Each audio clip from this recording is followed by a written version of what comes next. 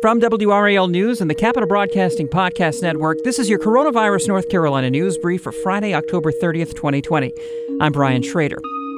On Thursday, North Carolina reported the highest number of new cases to date in the pandemic.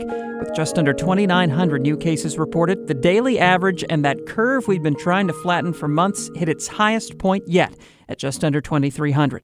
Dr. Cameron Wolfe from Duke, infection prevention specialist Jessica Dixon from Wake Med, and Dr. David Wall from UNC all spoke with WRAL about the trends and why they should be taken seriously as we head into the holidays. Folks have been, I know, under increasing pressure to frankly feel a little bit fatigued and to let their guard down and start gathering again. And this virus isn't going to be fatigued. This is what happens.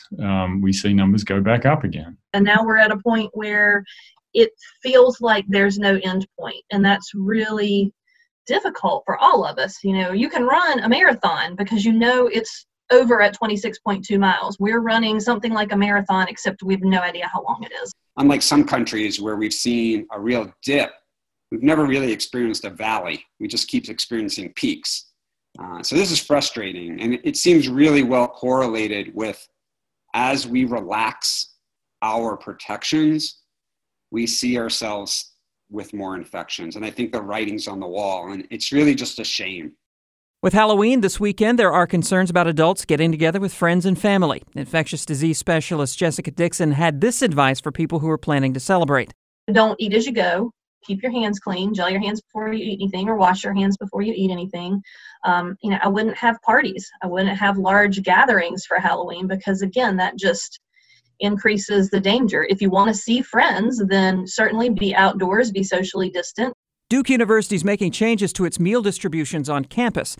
Seating areas and dining halls now are closed and meals are takeout only for students. Earlier this month, WRAL's Sarah Kruger reported on cases spreading on campus traced back to meal times, when students often are sitting in closer proximity and not wearing masks. Duke says the takeout will remain in place until further notice.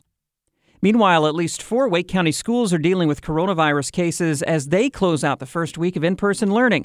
Officials at Alston Ridge Elementary and Kingswood Elementary in Cary, West Millbrook Magnet Middle School in Raleigh, and Cedar Forks Elementary in Morrisville all posted notices about confirmed cases. On Tuesday, Nick Stevens from HighSchoolOT.com reported 3 coronavirus infections at 3 Wake County high schools involving their athletic departments. Those schools were Fuquay-Varina High School, Heritage High School in Wake Forest, and Panther Creek High School in Cary. And this has been your Coronavirus North Carolina News Brief for Friday, October 30th. Let us know what you think of the podcast. Leave a rating or review wherever you listen, and be sure to subscribe so you don't miss a new episode. I'm Brian Schrader. Thanks for listening.